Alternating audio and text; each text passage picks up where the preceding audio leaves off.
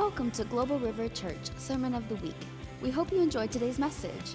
For more information about this podcast and other resources, visit globalriver.org/resources. The Lord is good. Wasn't that wonderful? How about that dance? Is that dance incredible? The dry bones are coming to life. What did you guys feel in worship, man? I just felt the Lord was doing an incredible work this morning. I felt like, sometimes, He's the lion and the lamb. And sometimes He comes roaring like a lion. And it's needed, isn't it?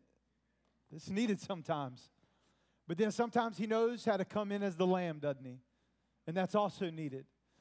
And I just was getting overwhelmed in worship this morning because I really just had a sense of the Lord that He was really coming in gentle this morning. And I've learned that when that begins to happen, then there's usually a deeper work that God wants to do. There's a deeper work in all of us that He wants to do. And that's okay because we go through times and seasons like that, and it's all for our betterment. It's all for us to become mature men and women of God. And it kind of is funny because it ties into the word that I felt like the Lord wanted me to share today. I was kind of intentional. I didn't prepare an outline this morning because I felt to talk from my heart this story that I've been longing over and reading over for the last couple weeks. And it's a familiar story. I'm sure a lot of you know. Maybe some of you don't, but that's okay. But it's going to be the story of Joseph. How many have remember and heard the story of Joseph? Right? How many can identify with some of Joseph's life? Yeah? The ups and the downs. Someone once said if you took Joseph's life, it goes like this, and like this, like this, and like this. But if you were to draw a line around it, it forms a crown. Up and down. And I think a lot of it, that's kind of how it is with our relationship with Jesus. So I want you to turn your Bibles with me. And we're going to go to Genesis where this story is. But I want you to go to Genesis chapter 41, and of course I'm going to have you hold there because we're going to start a few other places. But in Genesis 41, now the story of Joseph, there's so much to it. There's so many chapters dedicated to it that I could spend 6 months on it. But for today, our time, our purposes here, I want to zero in on a few things about Joseph's life that are usually brushed over. Because when we think of Joseph, we think of this guy that almost made zero mistakes in the amount of persecution and the amount of obstacles and challenges that he had to overcome. You know, it's almost like this guy did it almost perfectly. But if you look very closely, I want to bring out, not to pick on Joseph, but I want to show he did make a few mistakes. And we can learn from those mistakes. But then not just to analyze those mistakes, but to see the bigger picture of what God was doing in his life and what I believe He's doing in all of our lives across the board. Amen? So I really don't have a title or anything. The best way that I know I could put this into a word format is I want to talk about how to develop a healthy perspective of looking at the past. How to develop a healthy perspective of looking at the past. A lot of times we don't have a healthy perspective when we look at the past, right? It can get kind of challenging, especially if there's hurts and wounds and difficulties in the past. But how many know that's all part of the process for us to becoming more like Jesus? Amen? So, Father, we just thank You right now. And, Lord, we thank You for everything that You've done so far in this meeting, in this service. And so, Lord, I just yield to You, Father. I yield to You right now.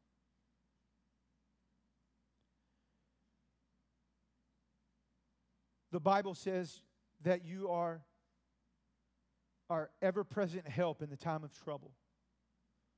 That You actually know every hair on our head. That Your thoughts towards us are wonderful.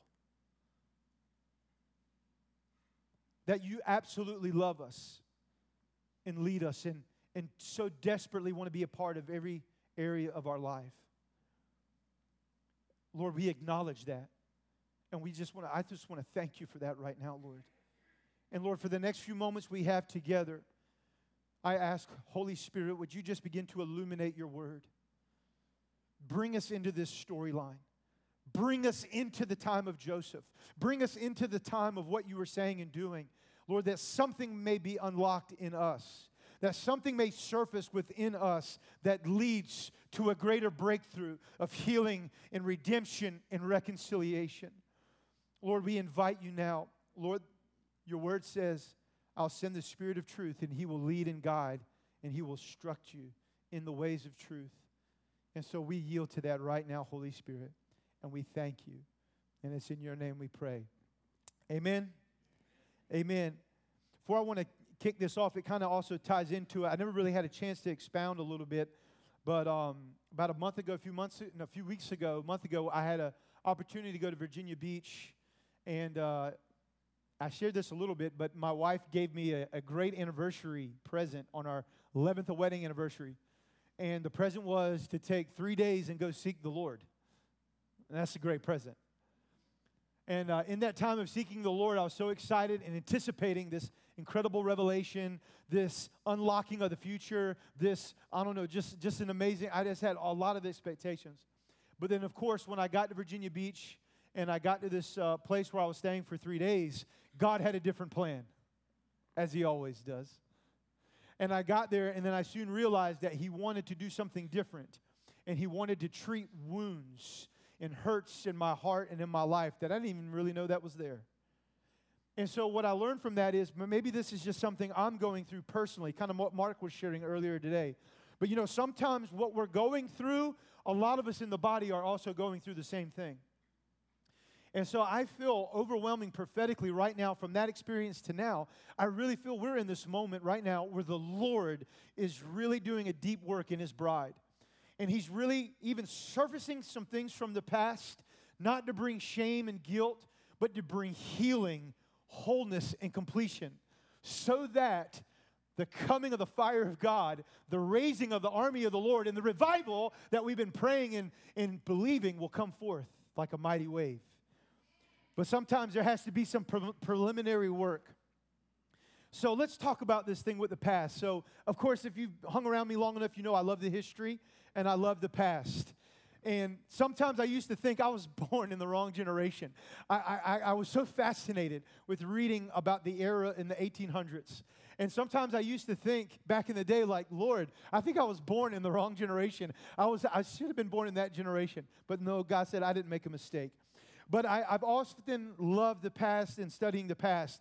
And, of course, I've had to overcome some obstacles and even some words from people and perspectives that say, why are you digging up the past?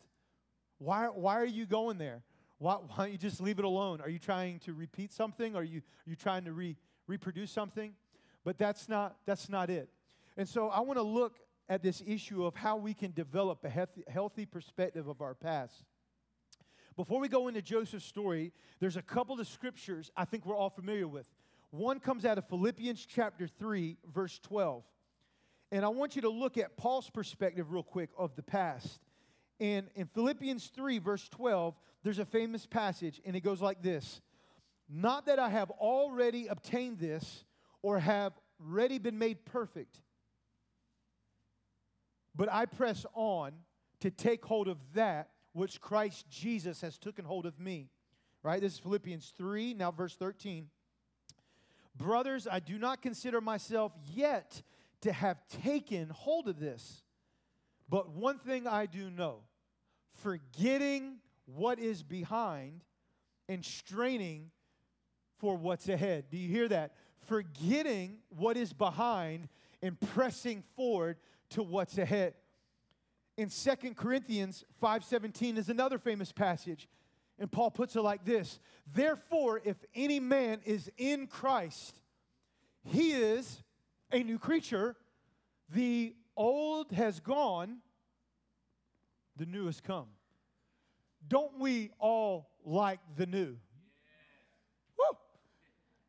Come on. I remember when we first got our new, it wasn't a new car, but it was like a 2-year-old minivan. And it was new. It was the first time we had anything close to being new. And there was an excitement that came with the new. We were ready to discard the old van that was breaking down. We all want the new. And we all want to do what Paul does. Let's forget what's behind and press forward to what's ahead. It's biblical.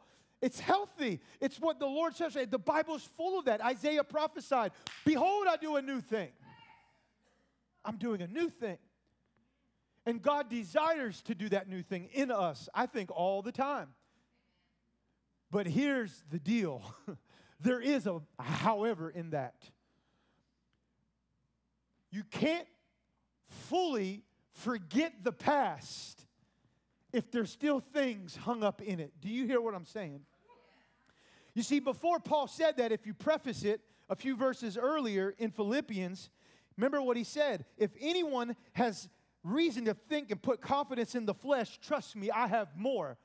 Born on the 8th day of the tribe of Benjamin, a Pharisee above Pharisees, zealous before all my fathers, in regards to the law, perfect and without blame. But I consider that rubbish, all to my loss for the sake of knowing Christ Jesus. Do you see what he's doing? Paul is saying, look, I can forget the past and move forward because I went and I dealt with my past, and I went and I healed from those wounds. Come on. He recognized it, and he was able to move forward. So do you see what they have in common? Forgetting the old, pressing forward towards the new. There's even this thought, I thought about this a lot. Of course, many of you know my testimony and the way I came to the Lord, which was through just a massive amount of pain and crack cocaine addiction and sexual confusion and everything you can imagine. And even as I entered in, listen, if anybody had a Damascus Road encounter in this room right now, I know that I did. I know I did. If anyone had a genuine, authentic, heartbreaking, weeping from the belly, do you know what I'm talking about? That belly weeping cry because of the grace of the Lord, and you know how messed up you are. I had it.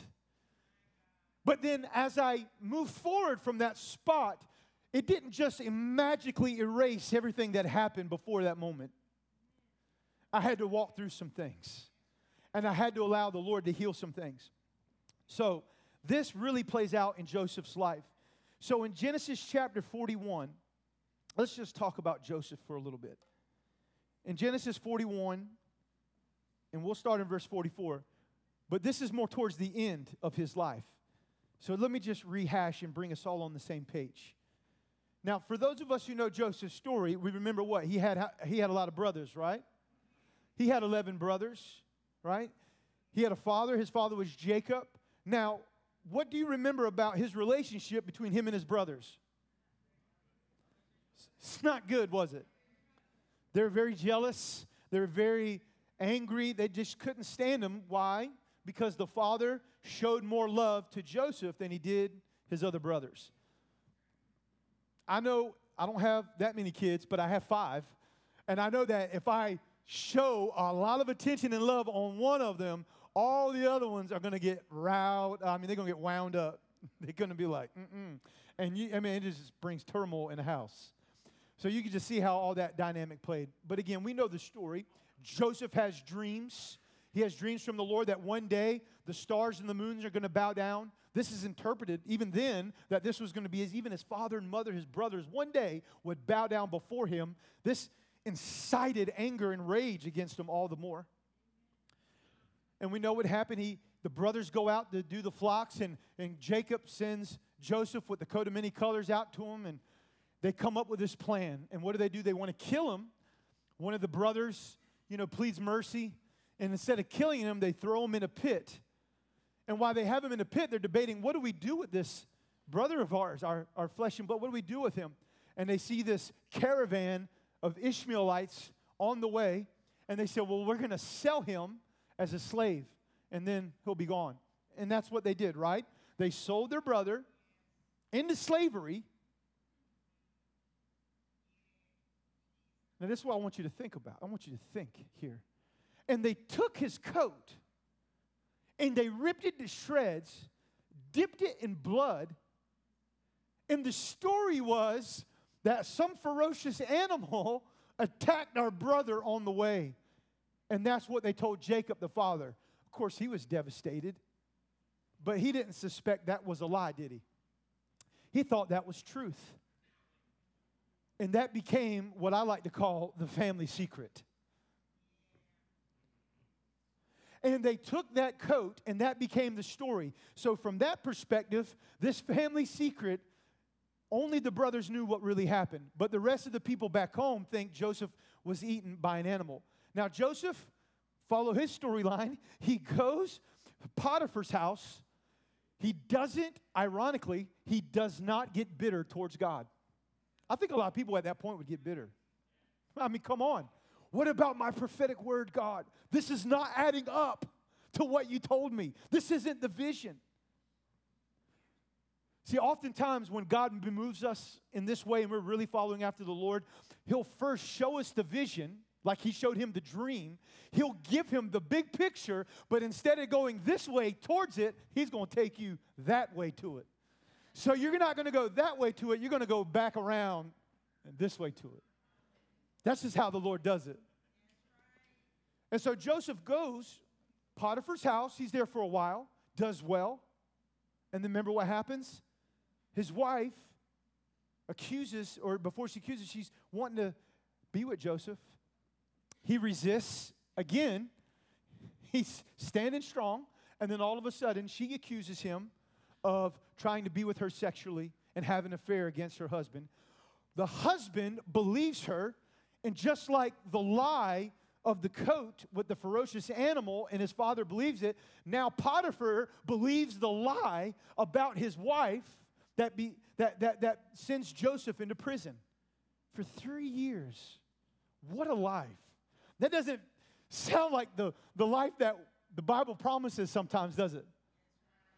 But it happens. And so what ends up going is Joseph goes to prison, but even in prison, I'm going a point here. I want you to really see this. He does not grow bitter, does he? He still has a relationship with God. It's still intact. Now, I just want you to just paint the picture with me. I mean, you got a family. Some of you have a family. I mean, think about that.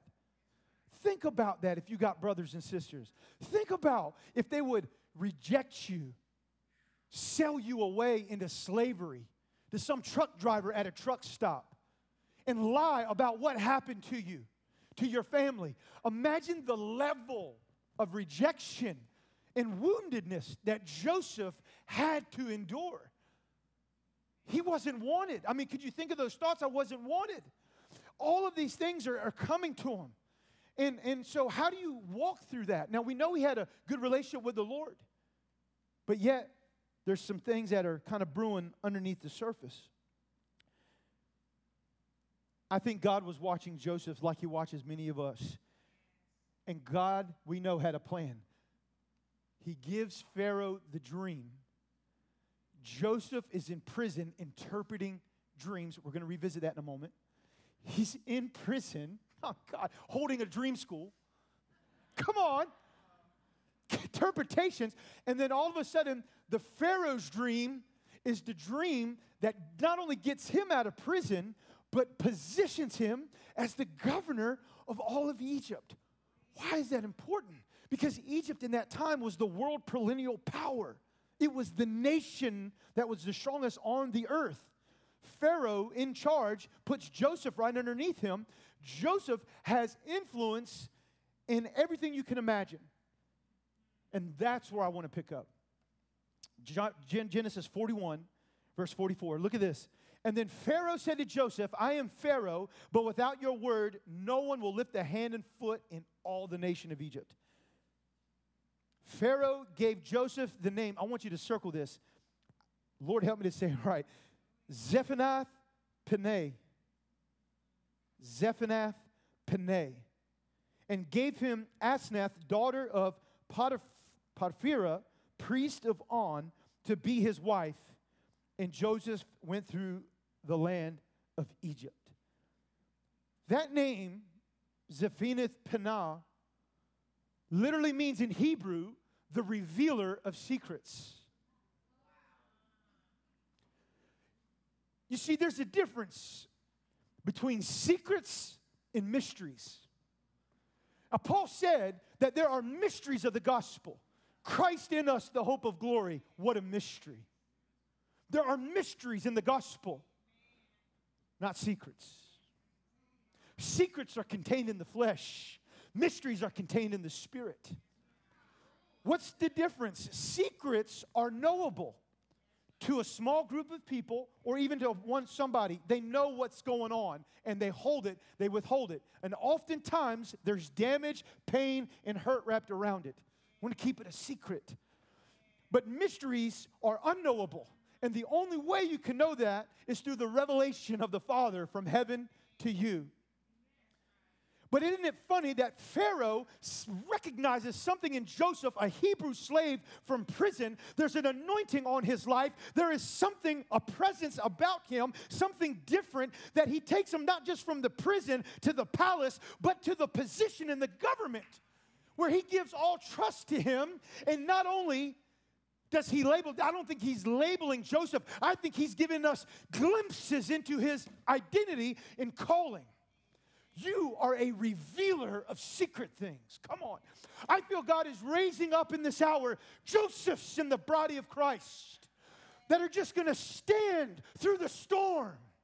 And the secrets that have been in the heart of men will just start coming to the surface. They're just going to start coming to the surface. Because there are no secrets in the kingdom of God. There can't be. It's a kingdom of conscience. It's a kingdom of honesty and transparency. And all those things that happen that are secrets will one day come forth. I promise you. It's in the Word. Nothing is concealed that won't be revealed. I'm not saying that to shame us. I'm not saying that to intimidate us. I'm not saying that to make us afraid. I'm saying that in the context of the anointing that God put on Joseph's life, that he used this man to reveal the secret that was in his brother's heart, the jealousy and envy, the secret that was in Potiphar's wife's heart, that she wanted to be unfair to her husband. Do you see that? And oftentimes God will do that with you. Especially if you're really following the Lord. He will put you in environments and in situations and circumstances in your work, in your ministry, in church, in your community, and you'll just be like there. And all of a sudden, this stuff will start kicking up. It'll start recycling. And you'll be like, where is this coming from? And something that's been deep buried and locked away will all of a sudden become revealed and unraveled. But not so that people can be hurt or somebody can say, I was right and you were wrong. No, it's so that reconciliation and healing can come forth. Are you tracking? Does that make sense? There's a difference. Now here's where it gets really interesting. Now look at this. Skip down to verse 50. Now remember, in the dream, there was going to be 7 years of famine, but before that, there will be 7 years of plenty. And God gave Joseph a strategy to collect the grain and the wheat in the good days, in the 7 good times, years of good, plentiful. But in the 7 years of famine, what they saved in the 7 years of the plenty was going to sustain them. Right before the famine came, there's a shift in Joseph's life. Look what it says, verse 50. Right before the years of famine came, 2 sons were born to Joseph by Asenath, daughter of Potiphar, priest of On. And here's what I want us to focus. Joseph named his firstborn Manasseh. Here's what that name means. It is because God has caused me to forget the troubles and my father's household. We brush over this without taking it in. Listen to what he's saying. Because God has caused me to forget the troubles and my father's household. In other words, the birth of his son, Joseph is saying, this is a new chapter in my life. I went from hated of my brothers, I went to slavery, I went to the pit, I went to the prison, and now I'm in the palace ruling over the land. God has blessed me. I've arrived. I've come into a place of my own. I understand now who I am, the revealer of secrets. Things are going well. And now God has blessed me with a son who now I am going to label as God has caused me to forget all my troubles in my father's house. But this is a mistake. How do you know? Because you read the next chapter. God didn't forget, did he? Because he had a plan. See, a lot of times when we're comfortable, you hear me? When we're comfortable, it's easy to forget the wounds of yesterday. It's easy to let those things go in the past because it's the way we have to cope with it. I mean, come on. If you went through an ordeal in your marriage, your children, and it's been this family secret or tucked away, you don't want to let it out because it'll hurt too many people, right? I mean, that's what we think. It will damage. What if we let it out now, years later? It would destroy our family. It would destroy our parents. It would destroy our children. And we hold to that belief. But I'm here to tell you this morning that that is not the way of the kingdom. Listen. Now, there's wisdom in this. This doesn't mean there's a timing involved. There's God moving and breathing on this involved. But there has to be a time when God takes us back so that he can repair and restore and heal so that we can move forward. What are you trying to say? Here's the word. This is what the point is this. You can't forget what you've not forgiven. And if you've never dealt with it, you won't heal from it. Even though your present reality will tell you otherwise.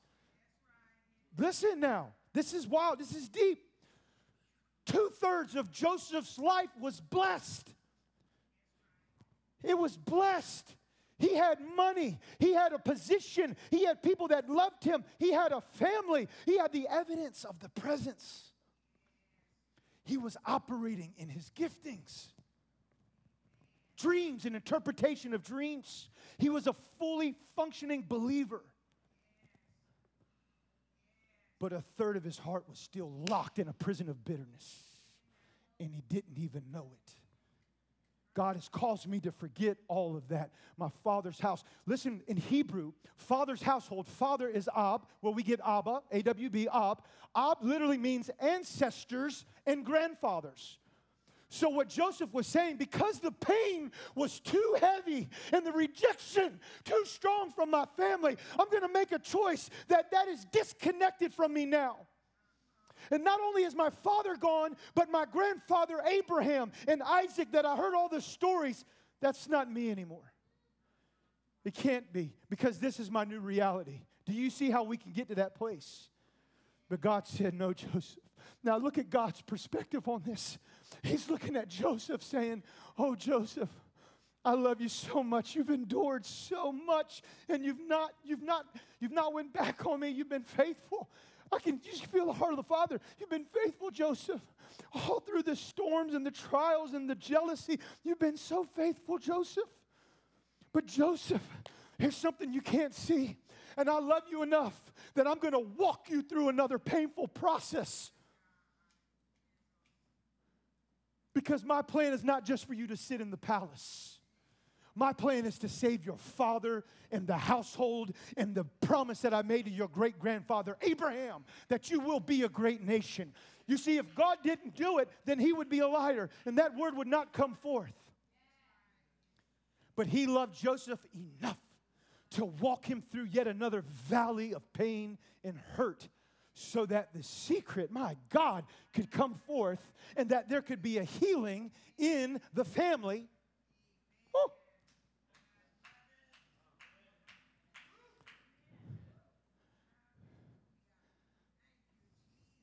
Oh, that's tough sometimes, isn't it?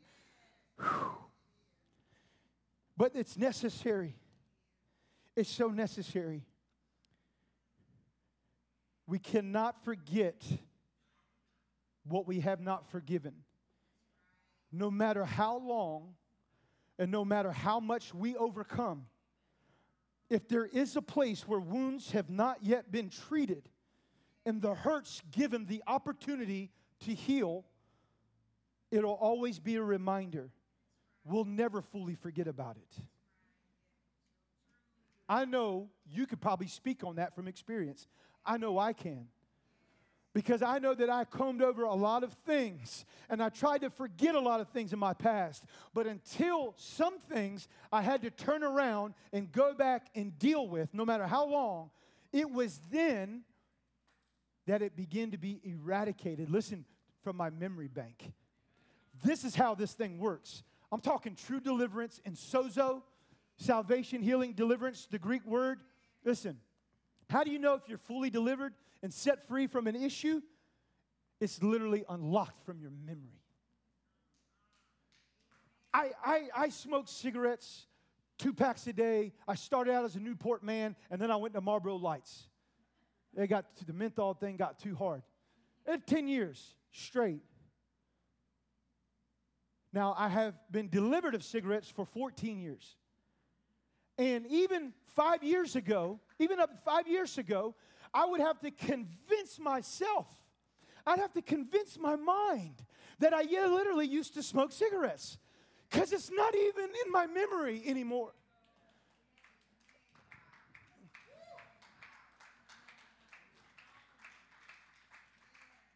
And that's how we have to treat these things of the past sometimes. And when we face them and we let the Lord begin to deal and heal with them, what He does is He begins to extract the pain from them. When He begins to pull the pain away from them, then you can begin to talk about it. Then it becomes a testimony. And then after it becomes a testimony, it becomes a fading memory. Do you hear what I'm saying? Woo! Joseph couldn't see that process, but that was part of the journey he was on. So he goes through, he thought that he had forgotten and everything was good. But we know in chapter 42, the famine brings his brothers into his company. It brings him in. Look at this. I want you to check this out in verse 7, chapter 42. As soon as Joseph saw his brothers, he recognized them. Very carefully, look what happens. Number one, he pretended to be a stranger. Think about it. What did he do? He put on the mask, didn't he? He put on the mask. When we pretend, that's not good. We're not made to pretend. We're made to be genuine and authentic in the kingdom of God. He paid too much of a price for us to pretend. Joseph pretended. Why? Because I think it was a surprise. Yeah, God didn't announce this was going to happen, did He? But that's how He does to you and I. A lot of times He'll engineer circumstances that will be surprises. Because you know what He's trying to do? He's trying to get our initial immediate response, because that's where our true heart is. And so what happens is, as that is revealed into the atmosphere, into the open, then God begins to deal with it. He pretended to be a stranger. Here's the next word: spoke harshly. When you think of Joseph, right, you just think, oh man, just incredible forgiveness. And they came in and He gave them the sack of grain and the silver. And I mean, it was just awesome. He forgave them. And we bypassed this part. Didn't happen that way. He spoke harshly to them. The word harshly, King James says He spoke roughly to them. Roughly in Hebrew literally means to be cruel and condemning. Now let me ask you, if Joseph had fully forgiven his brothers and there was no animosity in his heart over this issue, would harshness and cruelty come from his words? No, because Jesus said in Luke 24, out of the heart, the mouth will speak. But what happens? Joseph sees his brothers and his emotions are running wild. And what he thought he had forgotten, my goodness, comes back because God wants him to deal with it. Woo! And now, look, what does he do? He goes down and he accuses them. He said, look, they replied, we come to buy food. Although Joseph never recognized his brothers, then he remembered his dreams about them and he said, hey, you are spies. What is that? That is an accusation. That's an accusing spirit. Now, no, the Bible says, listen, there is an enemy, our adversary. I believe his name's Satan in the Bible, says that he accuses the brethren day and night before the Lord. That's his job. So when we partner with accusation, we're allowing the spirit of the enemy to come in our life. Do you see what happened with Joseph? How does this work in a practical way? Let me tell you how it works. It's a three-thing process. I like to think of it in the step process. This is, again, my perspective of what I think happened as I'm reading the Bible, interpreting it. I think what happened in this moment is in Joseph's present blessing in favor of God on his life. You know, if you've ever been there, it's very easy to forget where you come from and what God is doing. And it's very easy to begin to drift to the thinking of, I've done this. Or it's been my perseverance that has caused me to be in my current position. And Satan did it, didn't he? That's how he fell out of heaven.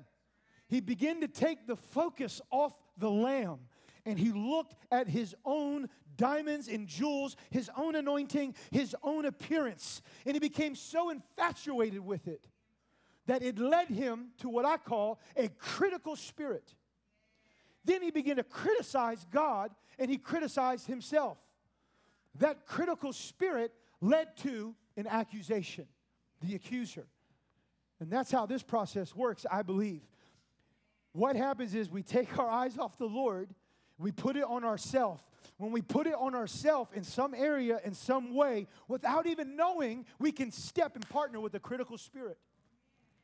I had a dream like a week ago, or a week and a half ago. In the dream, it was so powerful. In the dream, I was at a lake. It was a recreational lake. There was a lot of people, and I was fishing. And I was fishing in the lake, a lot of people boating and all going on. And I'm fishing, of course, for fish, but I end up hooking a man, this adult man swimming, and I'm kind of like let down. I'm like, what is he doing? I want to catch a fish. And you know, if you're at the beach surf fishing and you catch somebody, they'll come maybe and take the hook off and throw it. That's kind of what he did in the dream. So in the dream, I have this feeling of disappointment, dissatisfaction. The dream shifts. Here's the key. In that dream, I'm at a lake area, like staying overnight, and I go to my hotel room. I go in the hotel room in the dream, and when I go back to the room, it's completely filthy. It had not been cleaned. I mean, this was a nice hotel in the dream. I mean, you know, it was one of them, not like the travel budget. I mean, it was like 5-star. I mean, it was a real nice room. And the bed wasn't made, all this stuff was, and I remember in the dream feeling perturbed because I was like, this is an expensive hotel. It's supposed to be clean. You know what happened? I go out of my room into the hotel, the hallway of the hotel, and it's just me, and I'm looking, and I'm pacing, and as I do, a woman who was in the room next to me comes out of her door, and she says the same thing. And she comes to me in my dream. She goes, can you believe it? They didn't clean my room. I said, they didn't clean your room? They didn't clean my room either. They said, no, they didn't clean my room. Our rooms are not clean. We strike up a conversation. And I was like, can you believe our rooms are not clean? The next part of the dream, this gets a little wild. This is dream, but there's relevance. So now we're together in the room, and it fills with water, and it's like a pool. It's like a pool. So I'm sitting in there, and it's me and her in this pool in the room. Thing is, we don't have any clothes on. I'm just being honest.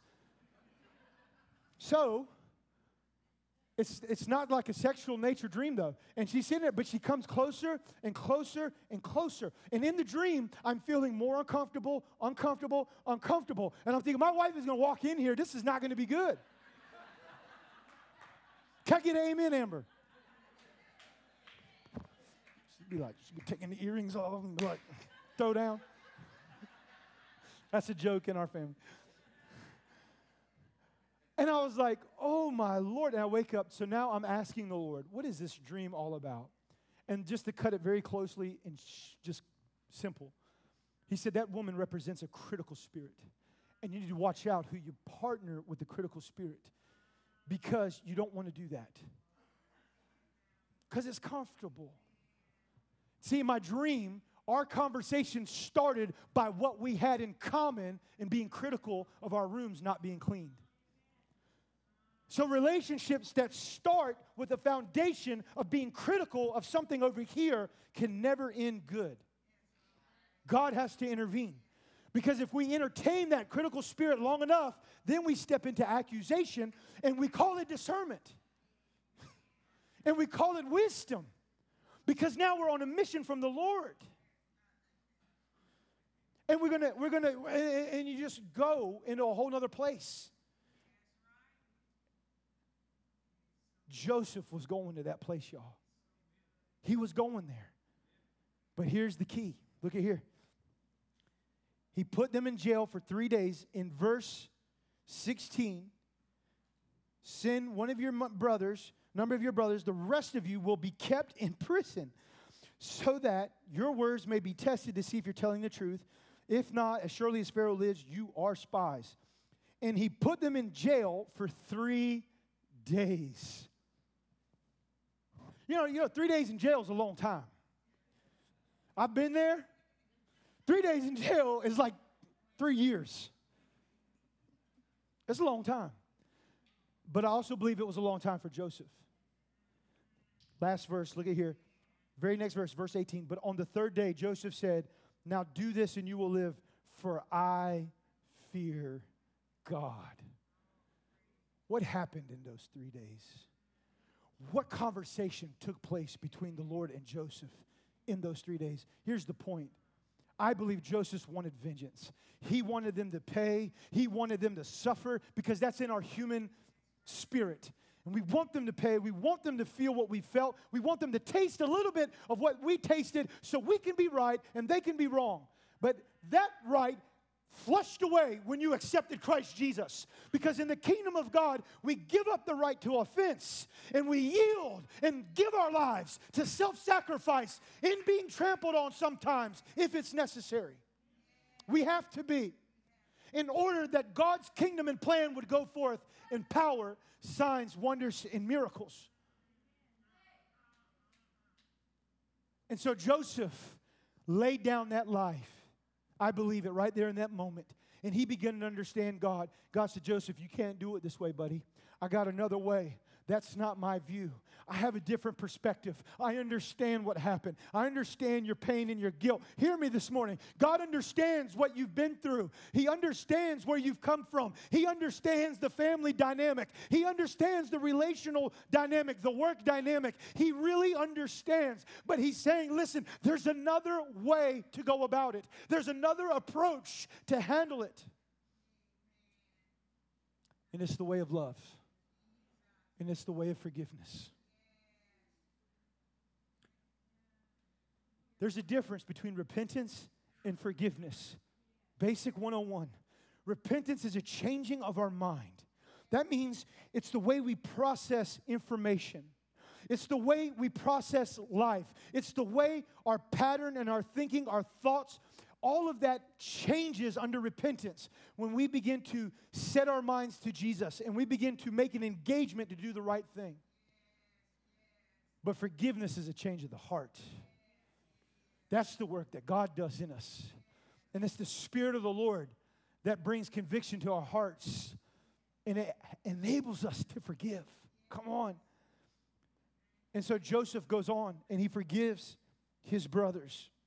We know that story, right? And we don't have to read it. But they come back. But here's one thing I want to point out in Genesis 44, verse 1. You know what the straw that broke the camel's back is? Joseph puts his own silver cup in Benjamin's sack of grain, his own brother. And when the guards find that sack and they cut open Benjamin's sack and they find Joseph's own silver cup in his bag, then it's like, why did you steal from Joseph, who was just real nice to you? And they bring them all back, and Joseph says, I'm going to have your brother now until your family comes. Without going into it, I was reading, I've never understood that. Was he still playing games? What was going on? And the Lord spoke to me. He said, remember, Michael, Joseph was bought with a price. He was bought with a piece of silver. They sold him for silver. Almost identical, the same price as his cup at his own table now. There is a retribution, there is a redemption that Joseph gives back to his brothers. And this is the straw that breaks the camel's back. They come back and he weeps uncontrollably because they all begin to intercede for Benjamin's life. And he understands that they have now changed and that whole storyline has been redeemed. But what is the point for you and I today? You have to put substance towards your forgiveness. we say that we have to put substance to our faith, right? Through prophetic acts, demonstrations, we put substance to our faith. But in the same way, there comes a time when we have to put substance towards our forgiveness of the past and what people have done to us. Sometimes it's just not enough to say, I choose to forgive you for what you've done. That may be a beginning point, but there's some other times, depending on the situation, where you have to put substance to that forgiveness. Let me give you an example. Jesus forgave sins before he went on the cross. Your sins are forgiven. Take your mat, rise up and walk. He was forgiving sins before his life was crucified. But he had to pay a price, and his blood was the substance towards forgiveness so that you and I could be reconciled and that we could have peace with God. Come on. Woo! I'm going to start running. Because so many people I've talked to, guys, they don't have peace in their life. And they don't have peace in their families. They don't have peace. Because this is still inactive. Listen, Christ's work finished it all. We say it, we preach it. The finished work of the cross. But then why is your sister or your brother still in sin if it's finished? Because it's not been applied yet. It's not been activated yet. But we are justified by our faith. And we are justified by our faith. We are sanctified through his grace. And we are sanctified through his grace. We become candidates to be baptized with his Spirit.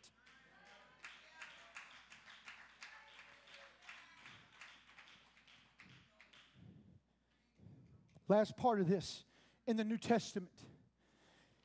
3 passages, you don't have to go there.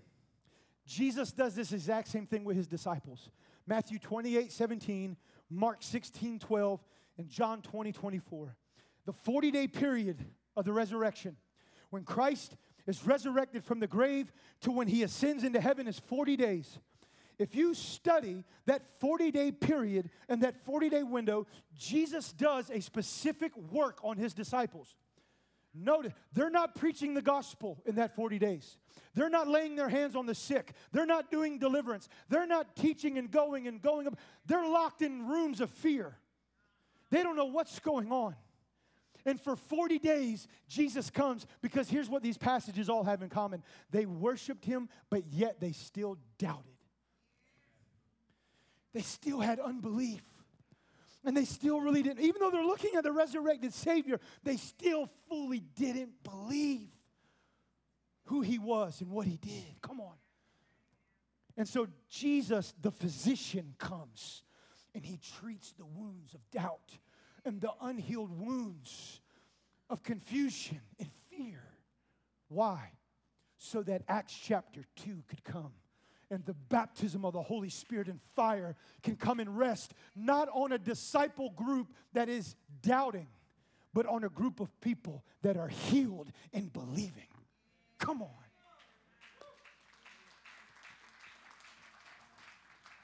So I feel that's the word today. We have to have a healthy perspective of the past. Now we can forget and move on. But we have to treat wounds of the past sometimes. Remember that word. You cannot forget what you've not forgiven. Here's 3 applications on how to do that. Number 1, acceptance. There's power in acceptance. When we accept what happened, we move our heart from the place of denial to the place of faith. Acceptance is our ability to take responsibility. And it's okay if we don't understand why daddy raped my sister, or we don't understand why that happened in my family, or why that happened to me. I may not understand fully why Joseph's brothers did what they did, but it's okay. You don't have to. But if you accept it, that's what really happened. Then you move your heart from denial to faith. That positions us for number 2, acceptance, and then receive it. When our hearts are positioned in faith, then we move into identity. Then we move into sonship and fatherhood and daughterhood with God, because then we can receive the grace, forgiveness, the love that is needed. We can't receive it if our heart is still in denial. Remember, 2/3 of Joseph's heart was free, blessed, favored, looking great on the outside, but the third of his heart was still locked back with his brothers. It wasn't so that he could get everything in the palace. It was so that he could be made whole and complete. So that's why we need to receive it. And the third thing is we need to release it. Then you release it. When you release it, and don't bury it. When you bury it, it's going to come back later. If not to you, your children or your children's children. Or your children's children's children. Because that's what the Bible says. I'll visit the iniquity of the father, the third and fourth generation. But to those who keep my commandments and those who listen to my word, I'll show my love to 1,000 of their generations. And that curse, my friends, will be canceled and nullified, and the blessing of love and favor will be activated. I like that. I'll end with this. Remember what Jesus said. As far as the east is from the west, so far have I removed. Yet God has this ability to forget. Why? Because he's fully forgiven us. And that's the charge for us today. What part of your heart is still locked in bitterness or hurt or pain in the past? Maybe there's big parts of your heart in your life that have been blessed, that have been favored, that you feel's okay. But are there some other parts that have still been kind of hiding and God maybe wants to deal with? I feel that was the word today. Because he wants us to have a healthy view of the past so that we can step into the new. Come on. Stand with me, please. I'm going to invite worship team or just